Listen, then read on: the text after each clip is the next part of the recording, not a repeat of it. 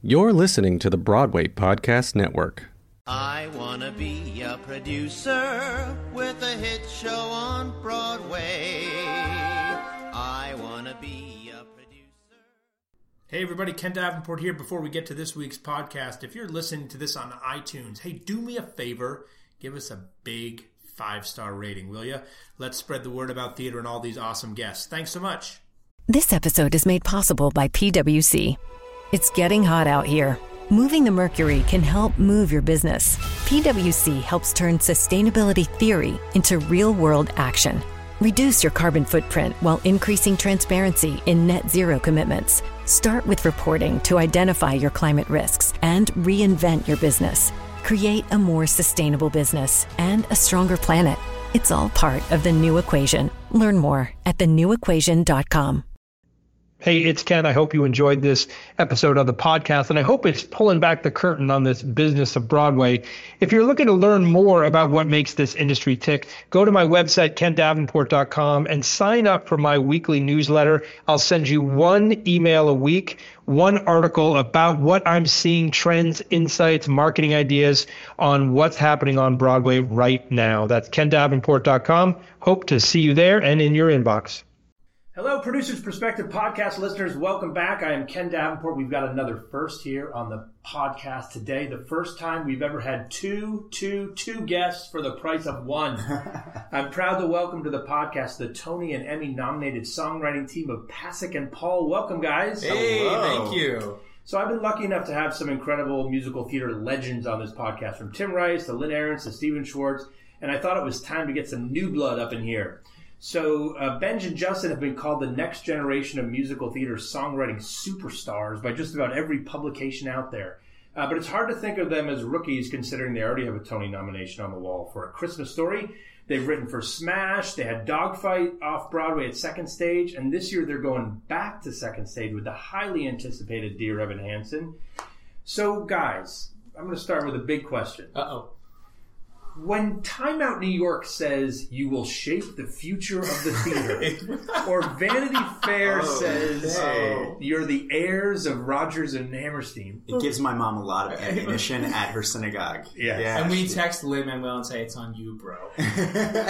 So, seriously, what does it feel like when you read this stuff? Is it a lot of pressure? Does it make you feel good?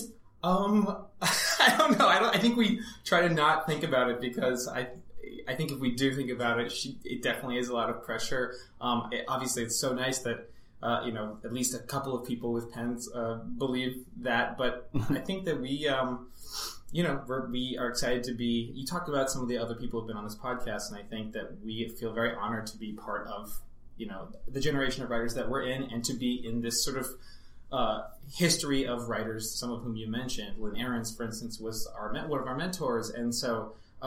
I think we feel very tiny in this world of great writers, and so that's how I feel. I don't know. Yeah, we had a professor. We went to University of Michigan, is where we met, and we had a professor there who told us, like, if you believe anything good about you, you have to believe everything bad about you too. And there have been lots of things that people have said that have been terrible about us. I remember I used to read things online, like someone called us pass, suck, and appalling once. I was like, oh, that's gonna stick. Creative. So very creative, pretty creative. A lyricist must have come up with that one. So I think we kind of adopted the philosophy that, like, it's really nice if people like what we do, and other people will hate what we do, like it, and we kind of just have to figure out for ourselves whether we like it or not, and that's really the barometer, and just try to hold to that. Yeah. Okay, so now we'll go back to the easy question. So yeah, I know. At the beginning, Ken said he's like, I'm going to give you some nice, easy questions to start, and then you just really threw a fast curveball there. I'm like Borat, Ali G. Here. So you mentioned where you met. Tell me the story of how you guys found each other. Yeah, we met we went to the University of Michigan, and we went as musical theater majors. So we were aspiring Broadway performers when we started college. And we became really good friends because we were the two worst members of the University of Michigan, certainly the musical theater department in dance classes in particular. So we are really not very coordinated guys. And we didn't really know that we should have taken, any kind of dance class before we got there. Yeah, we were definitely like the two people who didn't realize it. Like, that was like, I just didn't know that like dance class is particularly not to be whatever about it, but like I didn't know that like there were a lot of guys that took dance class like growing up. And we got to school and there were all these amazing dudes who were like leaping across the floor. I was like, we were like, wait a second. Well, they all showed up the first day like in tights and we were like in like sweats and like whatever. We're like, this is a problem. Yeah, we became friends because we would like hide behind each other when we had to do the across the floors, and we couldn't remember any of the terms like the pas de chats, that's the cat one, and the chevals, and whatever. So we would like know when to leap by sort of whispering to each other while hiding behind each other. Run a little bit, and then just jump and just like fly into the air and hope that we would like catch each other when we fell. So we were in the musical theater program there, and then we became friends that way, and then we sort of started just sort of messing around writing, not really intending to do anything. Our freshman year. Yeah, our freshman year, and we were sort of, there's all the practice rooms at college, and so we it always sometimes turns into a sing-along with all the musical theater majors. A lot of seasons of love happening, a lot of riffs. On repeat. Yeah, just a lot of unnecessary riffing happening. Yeah. But we sort of started writing by accident, just a couple of things together, and then our sophomore year, we sort of decided, what it was is our sophomore year, we were rising, it's like, okay, here's going to be the moment. It was our second semester of sophomore year. We're going to start getting some roles. We're going to start becoming the performers that we're meant to be. And the second semester of our sophomore year, the show was City of Angels, our school show. And we were like, okay, we're going to, let's see what happens. And we both got cast as, terrible roles. I got cast as the man with camera. That was my actual role. So I came on stage and I took a photograph, and then I left. And Justin was cast as Harlan Yamato, the Asian backup dancer / coroner. So it was like our moms were flying out. And for all you who are just listening, which is everyone, this is... Justin looks like... This is not... I say this as a nice Jewish boy. He looks like an Aryan, and it's sometimes very scary, so he should not be playing an Asian backup dancer / coroner. Yes. It was a different age. Yes.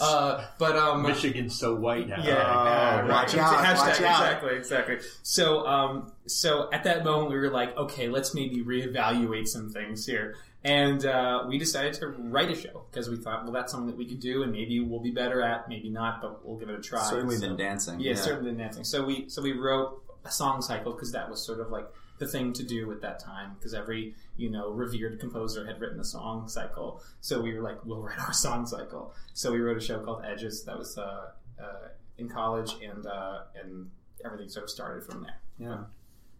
So you sit down and you write a song cycle. Well, it's like that easy. No, we just wrote a song cycle. No, it was songs. Most of the songs in that show, in that review, are sort of all thematically linked to really general things like who am I, who do I want to be. It's like all the very overly dramatic things you're grappling with, but they're very real to you at the time as a 19 or 20-year-old, which is like, what kind of person am I?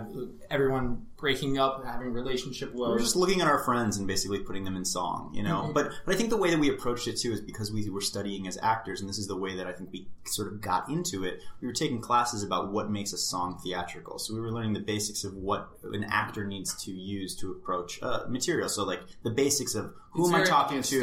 Who am I talking to in the song? What do I want? What are the different tactics that I'm going to employ? And so we thought, okay, well, if we were to bring a song that we wrote into our acting class, our acting teacher would ask us those things. So how do we do it in reverse? How do we put those things into the song when we start and make it really easy for actors to approach it? And so I think our acting training, in particular our acting through song at Michigan, that was sort of our access point. Yeah, it's how we sort of began writing. What was the first song that you wrote together? You remember?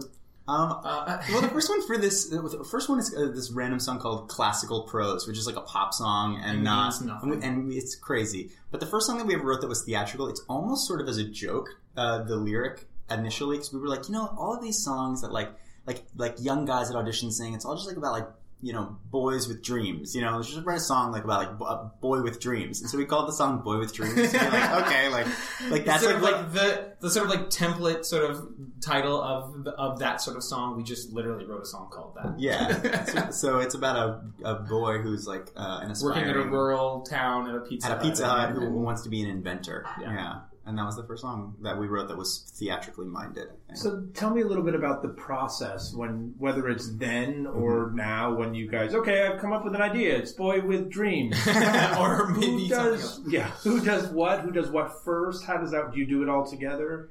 I mean, it's sort of, I think a big part of our process at least is And it does evolve, and it keeps evolving, and it has evolved. But or devolved, or however, it's changed in some way, for better or worse. But we start by talking a lot.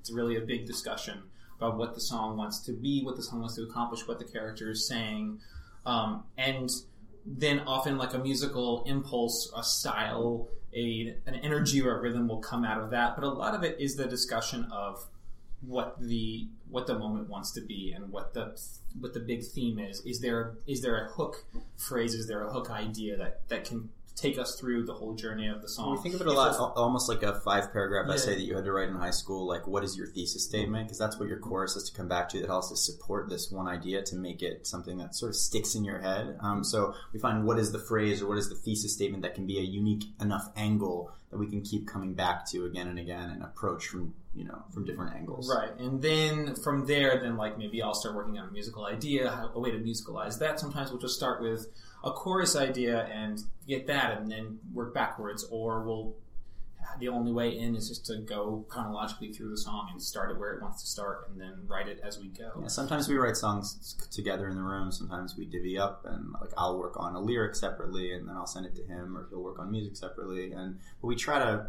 be as intertwined as possible so that it feels as much as one voice as possible. I mean, what we're doing, there's a lot of strengths to being in a team, but like ultimately we're trying to do one person's job, really, which is like conceive a song, because it's not music and lyrics, it's like a song.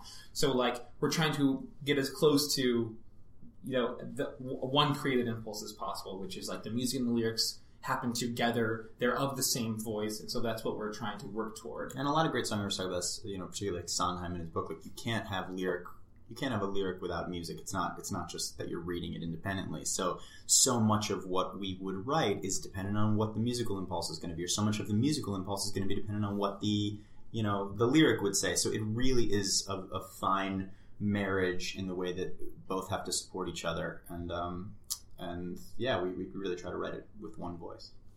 So you write this song cycle, and I remember hearing about it myself, even here, thousands of miles away from, or 1,000 or whatever miles away from Michigan. How did you get the attention for it that you did? So you finish it, and you're like, hey, we wrote a song cycle. Then what was your impulse? We were really lucky in that it's sort of like the Malcolm Gladwell Outliers book, where he talks about just timing is everything for certain things to be able to have nice lives. And for us, this Edges show, and for our careers, we were very lucky because we wrote this in 2005 when we were sophomores in college, and that was a year after Facebook had just come out and the year that YouTube had come out. And so we were able to have this material that was really about being a 19 or 20-year-old at the time. And we were able to connect with other 19, 20, 21-year-olds who were still in college.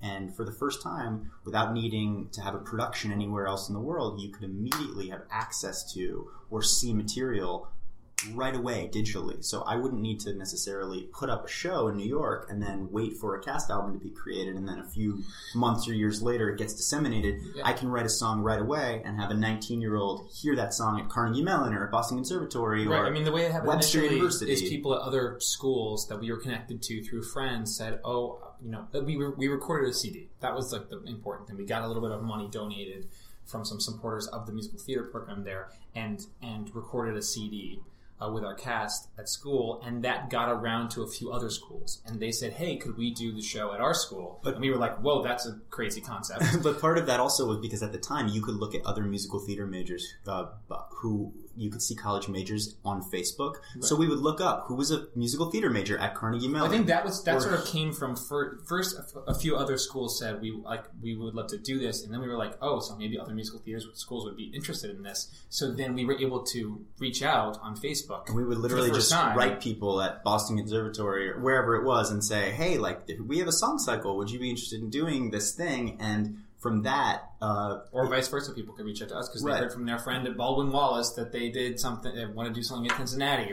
and this sort of new Wild West of social connectivity allowed us to connect with the people who might appreciate what we were doing, and without any of the lag time of having to have a full production to be able to have it heard for the first time. So within a year of us creating this, I think we already had maybe something like 20 productions at different colleges.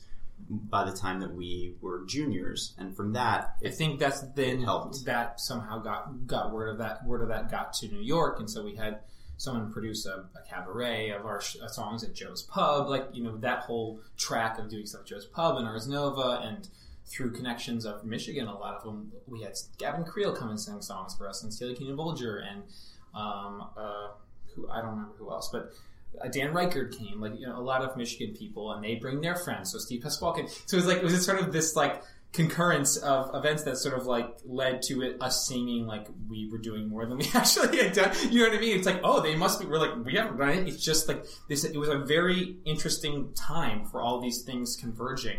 Well, being able to reach out through Facebook, chat boards happening, all that stuff happening at the same time. And so we were able to, I think, get a little kickstart in New York before coming to live there. Did you realize you were acting as incredible marketing directors for yourself and for your show? When you're I'm going to sit down and develop a market, I'm going to write to all these people. I think that we just thought, well, these people would enjoy it, and we want the show produced. We weren't really thinking how do we market. It wasn't that, but it was also at the same much time, strategy. Our friends were getting. Andrew Keenan Bolger is one of our classmates, and he and another one of our classmates, Jake Wilson, they were creating online video content, and they were putting videos of their dance workshop at school online. And this was a foreign idea. It's kids putting musical theater stuff on YouTube. And then developing a web series from it. They were all doing the same sort of thing. So whatever that idea came from, it sort of caught around our friends. And so everybody started putting their stuff online. And it was really the first time that was... Well, YouTube was invented in 2005, and we were doing it in 2005. So it was really this very natural, organic way to put the material that we were writing out into the world. And then naturally other people saw it, and it disseminated. Do you think it's as easy for college sophomores today to do the same thing? I think it's not as easy only because there's just a lot more content now. Now that's a standard thing. You know what I mean? At that point it was very novel. Yeah. Now it's everybody has their songs on YouTube. Everybody has their sheet music up for sale. Everybody, that was that it was new at the time. Yeah, it was very new at the time. So it was whoa. Now, blessedly, I think now musical theater, a wildfire, sort of, it just exists. At that time, it was it felt like the remnants, of people who were survived the. There's the old members of the church really held on to, and they're we're here, yes, we're out here. Oh, you're putting stuff online, yes, we want that. Now it's awesomely, everyone around the country has access to it, and ever since then there's been Glee, there's been all the live musicals. Now it's sort of a mainstream thing, which is great. It probably makes it harder for someone to emerge from all of that because there's a lot more content. Yeah, but I will say it's good for all of us compared to what I imagine living in New York or trying to emerge here would have been 15 years ago. There's more of a democratization, that I don't necessarily need a producer to approve and give me a production here in New York to get my material heard. So it really, ultimately, I think that writers, right, to have if you want that production. Right. But ultimately, I think that writers can view themselves more as entrepreneurs than they ever were able to before, and they almost have to be able to launch themselves because they're competing with other people that are acting as entrepreneurs, and that's the way that you initially will launch. So thinking in that way, I think, has been very beneficial and now becomes sort of necessary, I think, as new music theater writers. It's a very Ken Davenport conversation. That's why I asked the question. It's obviously true. It's one of the reasons I wanted you guys on the show. I'm a big believer that artists need to think like entrepreneurs, whether they know they're thinking like entrepreneurs. Right. You two are a very unique group because you have it naturally within you. That's why I asked that question. You didn't know you were marketing, but that's exactly what you were doing. You were acting as the CMO of your partnership, which is really incredible. So you get here, you've made a name for yourself before you even get here. You get here, and then what was the first show? Was it James and the Giant Peach that you did first? Was it Christmas Carol that you were attached to first? Which we did? Those were sort of back to back.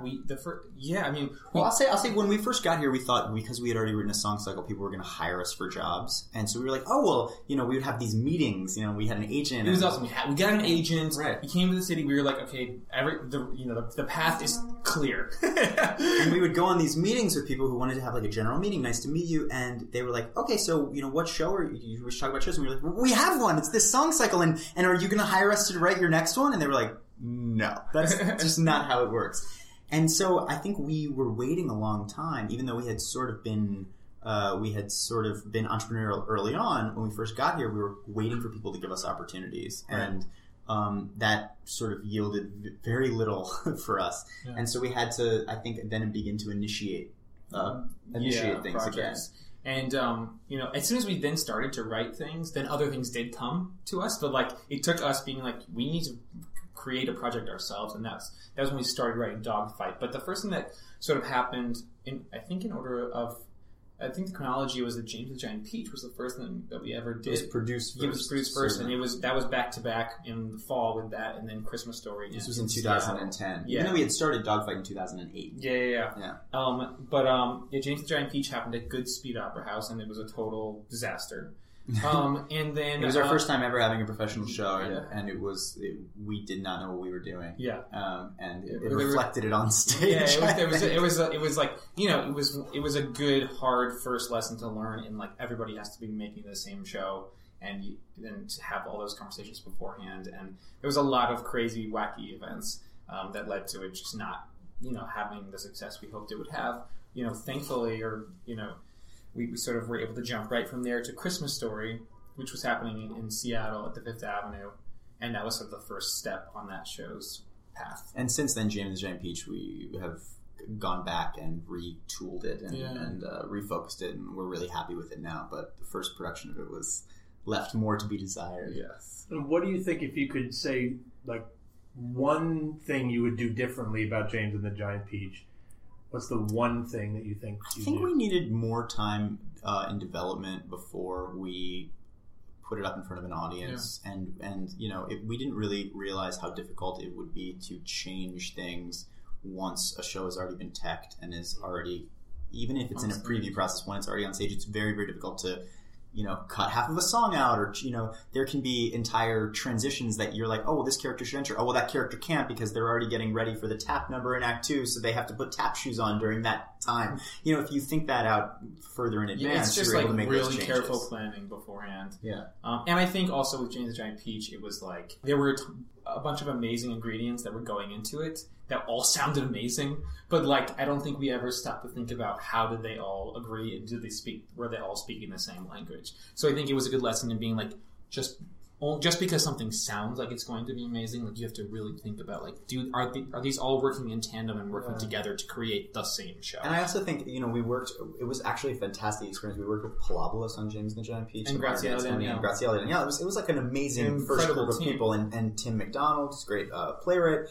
But I think that sometimes we would sort of excuse not thinking through what should be dramatically happening in a moment because we thought, well, Palabolas is magical. They'll make that moment magical. You know what I mean? Without being like, well, how are we going to tell them what to are make that we doing? moment magical? What are we doing? And I think we would rely on other people's abilities sometimes and not give ourselves enough responsibility in storytelling. In truth, we didn't know what we were doing. You know what I mean? But thank God we went through that experience because we learned a lot. Right, exactly.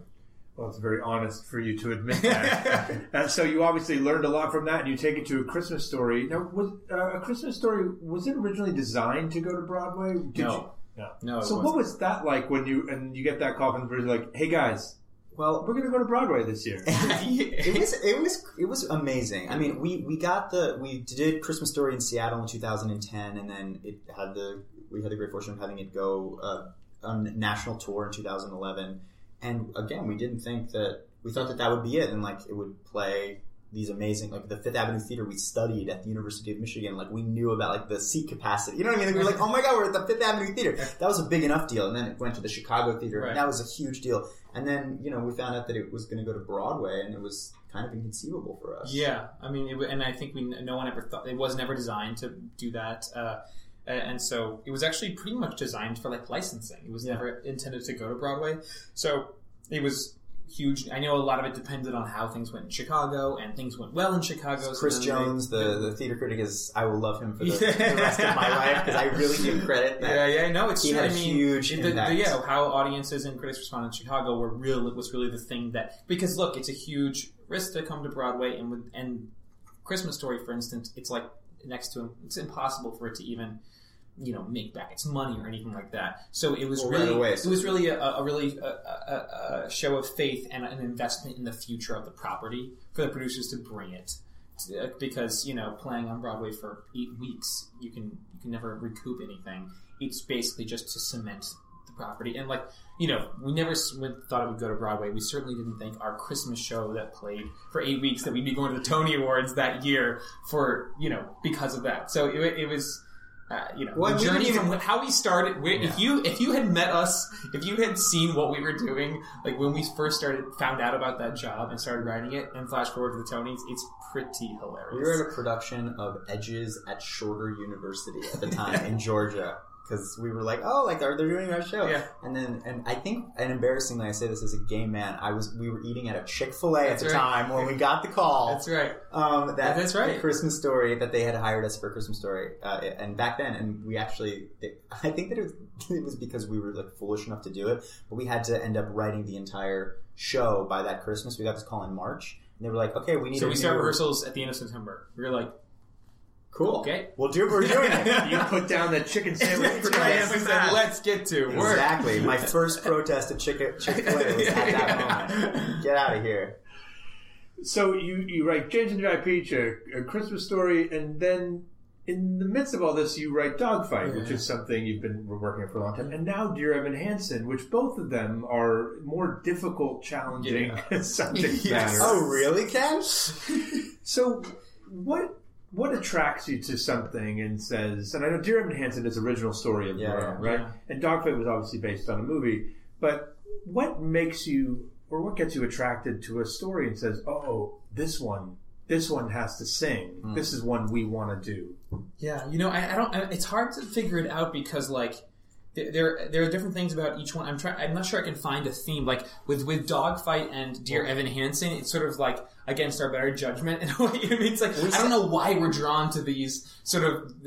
I think that they're dark in different ways. And with Dear Evan Hansen, there's a lot of hope and redemption and comedy in the show as well. Dogfight is just sort of dark. Well, but tell everyone what Dear Evan Hansen is about. Yeah, it's a little difficult to describe without spoiler. No spoilers. But it's basically about a kid who is I don't really know how to describe it. It's about a kid who's in a high school and is very lonely and very isolated, and it's a very sort of common thing. I think people recognize a lot of truth in his character in an overly connected digital world where he feels more isolated than ever. And maybe everyone in the play feels more isolated than ever, although very connected.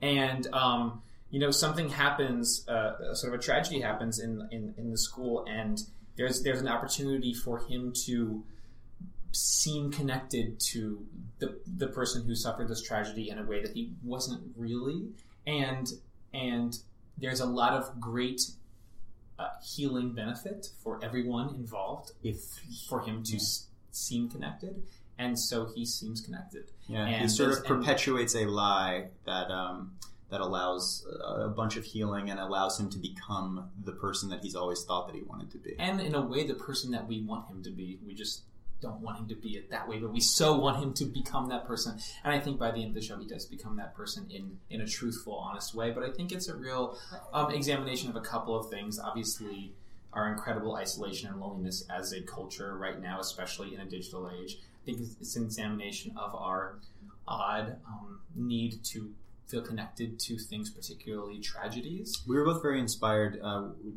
for this story because in high school when the 9/11 attacks happened, we remember a lot of people fabricating their own involvement or knowing people that were involved in this great tragedy. I knew friends that made up that they had an uncle who was, in the tower or something. Like, it's crazy things. And it was so interesting to both of us. Like, why was our generation needing to be a part of something? And we sort of have examined as we become more isolated than we've ever been before, this excuse to come together as a community by any means necessary is really real, and to find community. Celebrity deaths and why people, sharing their story. It's like we're all claiming Robin Williams as our own, but were you really Robin Williams' biggest fan before he passed away? Or is this a moment that you can be noticed and be seen? And then both sides are authentic.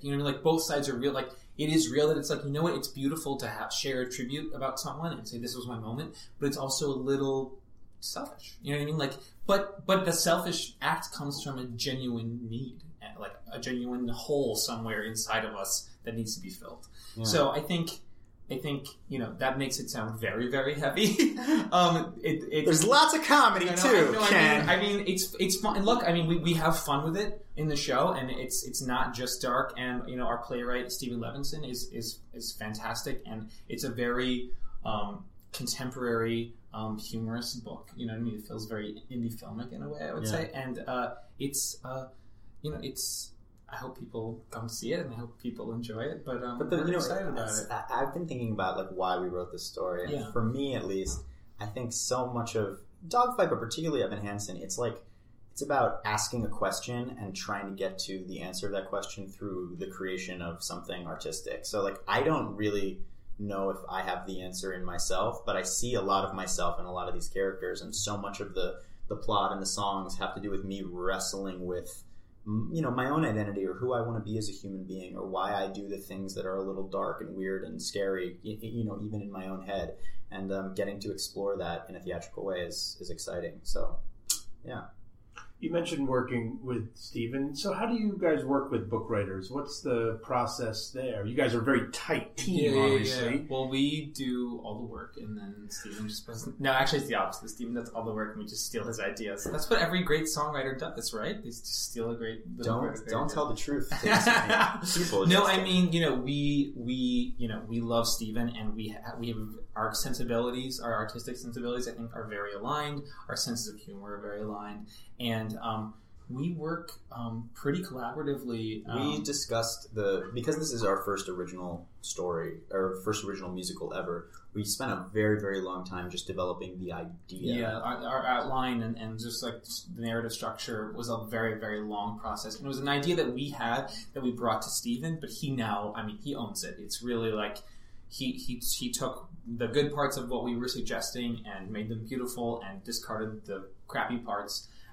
And really created an exciting, I think, and compelling narrative. But we work, really back and forth pretty fluidly, and he'll send us we're on the phone to him saying, hey, we feel like we need this moment.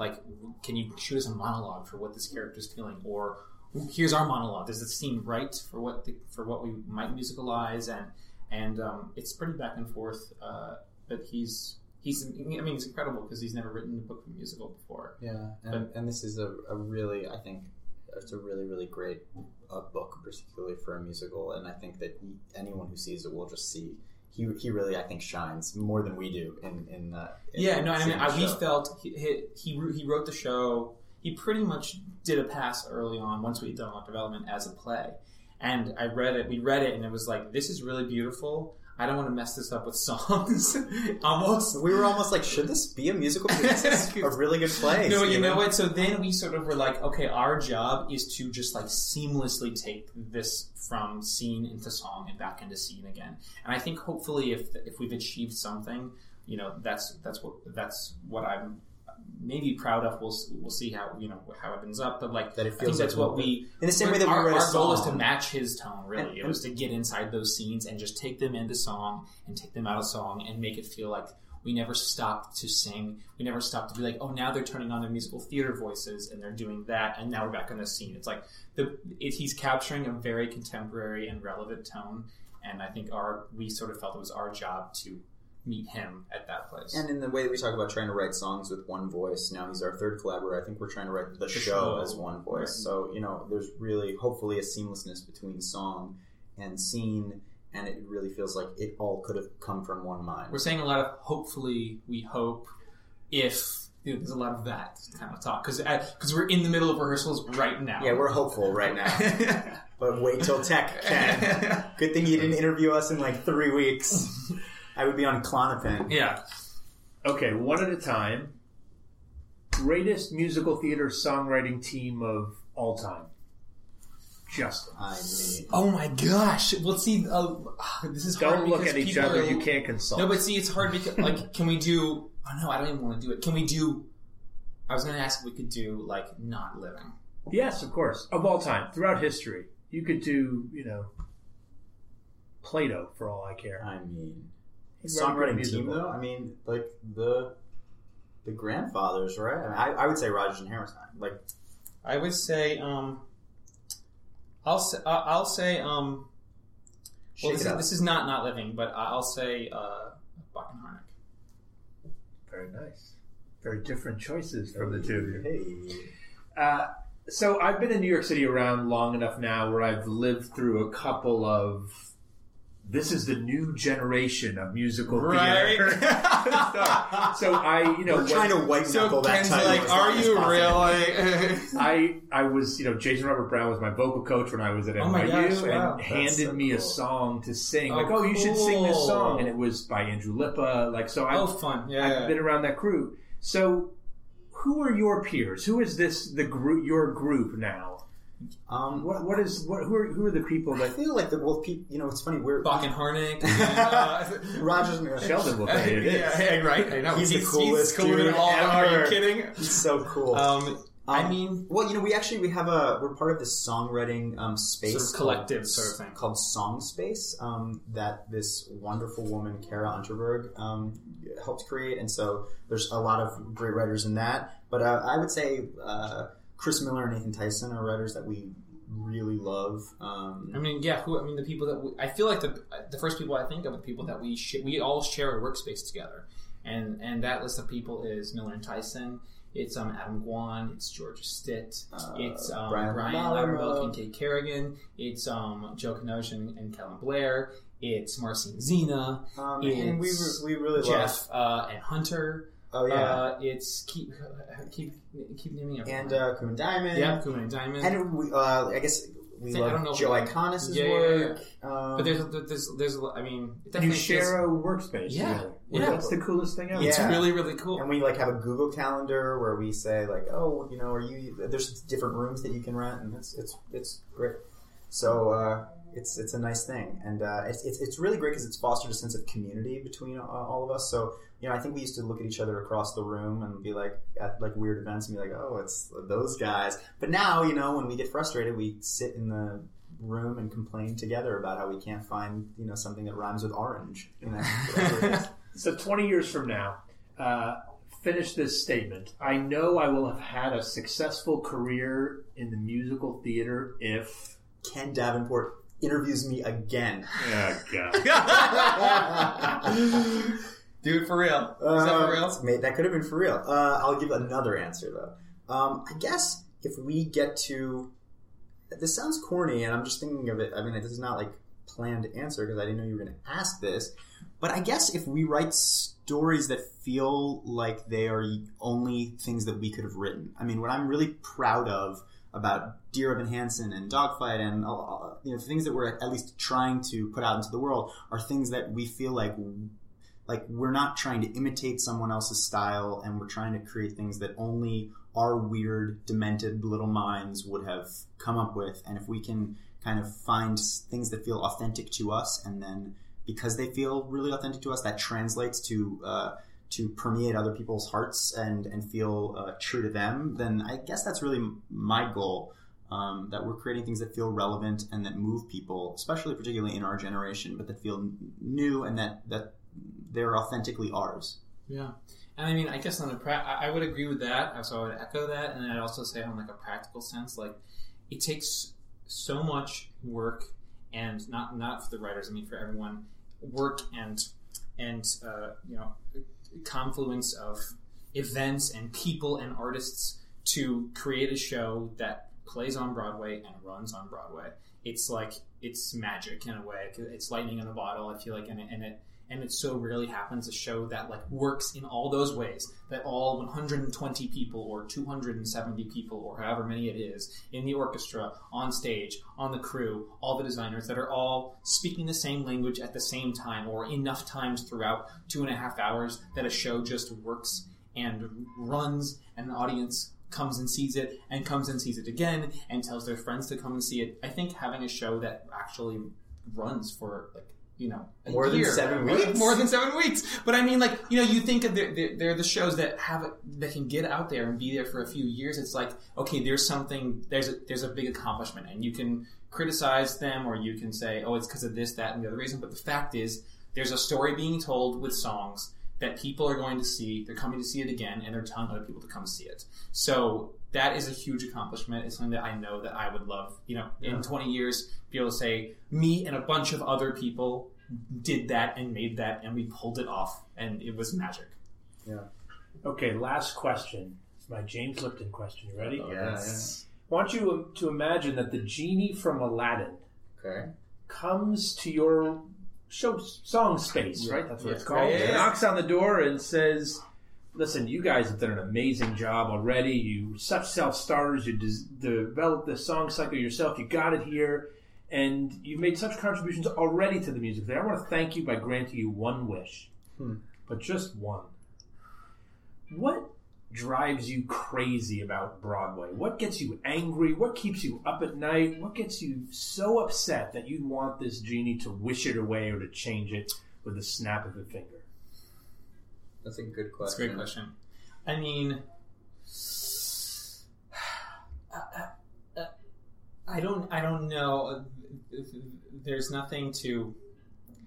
I mean, the thing that I always hear people complaining about is that it's just too expensive to go to Broadway, and so the only audiences that can see it are privileged audiences, and we're not bringing in new audiences to see shows. The flip side of that is it is so expensive to produce a show on Broadway that the only way often to be able to pull it off is to charge those prices, because if people are willing to pay them, you need to charge those prices, not just to make money, but just to be able to stay open and to keep the ship afloat. I don't know what I couldn't wish for something because I don't know what the I don't know magic. I don't know what the solution is. I mean, I would echo that as well, but I think it starts with even people who have access to musical theater, have the privilege to be able to go to school to study musical theater. It's a very privileged world to be a part of, and I think that we both acknowledge that we have been very privileged to be a part of that world, and to be able to get a BFA in musical theater at the University of Michigan is, even at 18, already allows us to be able to think, how could I be a music theater writer in ways that I think other people don't have the opportunity to. So I think it's about, like, for me, I wish that so many other kinds of stories and kinds of minds that are different than mine were represented and would be able to have access to see shows, to write shows. Yeah. And that we would get wildly different perspectives. And I think that's one of the many reasons why Hamilton is so exciting, because it's a different perspective for Broadway. And we have a friend, Lemon Anderson, who is a poet and has done shows at the public. And I know he's talked about how some of his own family and friends can't come and see his shows, and it's like, that's crazy. That's crazy. Yeah. He has such a different experience. He grew up in Brooklyn, in the late 80s, and not enough people have that perspective. And I want to hear that story, but there are not enough lemons who are being able to create shows. So I don't know. I would wave a magic wand and make it affordable for everyone. I mean, make it affordable for patrons, but also, the problem is people who just complain about the price of tickets. It's like, you have to understand, it is so expensive to do this, and it's such a crazy risk, and 9 times out of 10, you're not going to make your money back anyway. So, yes, it's lovely to make it affordable for people, but they have to charge the ticket prices to be able to make money to keep something afloat. As much as we started writing, Edge's song cycle, and people responded to it. I mean, the kinds of problems that we're identifying in Edge's as 19-year-old kids are really privileged problems. I want to realize my dreams. Not I want to get through till tomorrow. You know what I mean? Like, And I I- want to survive the next week. I think that, so many of the people who end up writing and who end up in this industry do come from a level of privilege, and I wish that there was, in the same way that the internet has allowed for democratization of upstarts, I wish that there was sort of a democratization of who was able to be able to create new material. And be represented on Broadway. Yeah. Yeah, it's interesting. You talk about the BFA and musical theater in general being a privileged It is. opportunity. I'd love to see the ratio of sports scholarships to musical theater Yeah, scholarships. right? No, really. Totally. That's so great answer. Thank you so much, guys, for doing Thanks. this. Everyone out there, go see Dear Evan Hansen at Second Stage. Starts performances on March 26th, which means you guys got to get the F back to rehearsal now. See you later, Ken. Check out their website, PasekandPaul.com, and we'll see you on the next podcast. Tony Award-winning choreographer Chris Gattelli. Yay! He did Dogfight! Yes, he did. Thanks so much, guys, and we'll see you next time, everybody. Don't forget, if you're listening to this on iTunes, make sure you give the show a big, fat 5-star rating and throw in a comment or two as well. Let's get the word out about these great artists that give their time all for you. Thanks so much. I'm gonna be a producer. Look out, Broadway, here I come.